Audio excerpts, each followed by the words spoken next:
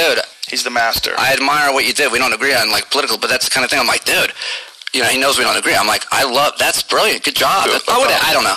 But I mean, he was on the show and we just argued. About politics? I don't even remember. Do you argue with everybody?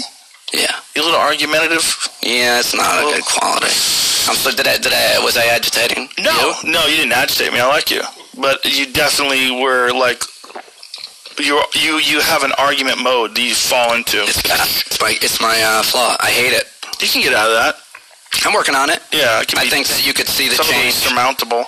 Today, yeah. but I mean, it goes back and forth. I don't want to defend it. I don't want to be defensive, but I feel really, I guess I'm very sensitive about a lot of things. So I get passionate and I get that tone, and it's the worst thing in a relationship. Oh, yeah. I mean, like, it's not. You don't want to be annoying. It's like what I said about podcasts. You know, that's the thing. Like, people hearing your voice. It's not just your thoughts, right? You're the way you express your thoughts. Yeah. It changes. If you express them well, in a nice way, it changes how people absorb those. It sounds so simplistic, but it's true. I think when you talk about how to communicate on your podcast, it's often one of the best things you do. I've learned a lot from it. I've been listening to you talk about trying to understand people and listen to people you don't disagree with, and I'm just sitting there beating myself up. I'm like, I got to be better at that. And the idea that I would get, that I was too argumentative today, it's like, oh man, I'm sorry. I never want to communicate that way. I don't think it's effective. I completely agree with your thoughts on it. It's completely ineffective. Well, we get better at it. I wonder how the pod affected me. Probably got you a little jabberjaw. What do you think? That's when things changed, right? Got a little jabberjaw when the pot came I started getting verbose. Yeah. I knew I shouldn't have touched it. Yeah, you maybe shouldn't have the second hit. I only had one. I knew.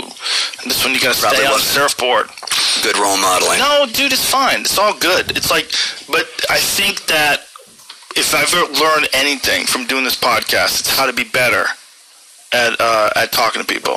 I've learned from listening to this podcast how to be better. Yeah. It's like there's an art to it. There's a dance. I completely agree with you. It's like dancing with someone. You're dancing with someone in a conversation. They do condition you to be argumentative in live radio. All the people who think they know. Oh, the producers and shit. Oh, the program directors. I'm lucky. I never had a job. Yeah, but I mean, it's toxic, and I don't. I agree with you. It's a toxic way to communicate. It's not effective. If you're trying to convince someone, don't do it like that. No, imagine trying to go from being a cable news broadcaster on Fox TV like Shepard Smith, and then have him try to do a podcast. He's in that fake voice, no matter what.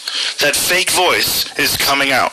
I mean, they're all doing it. It's like this is the. You're absolutely right. You're very right about that, and that's why I think your podcast, by the way, is very. I think it's not the sexiest thing to talk about.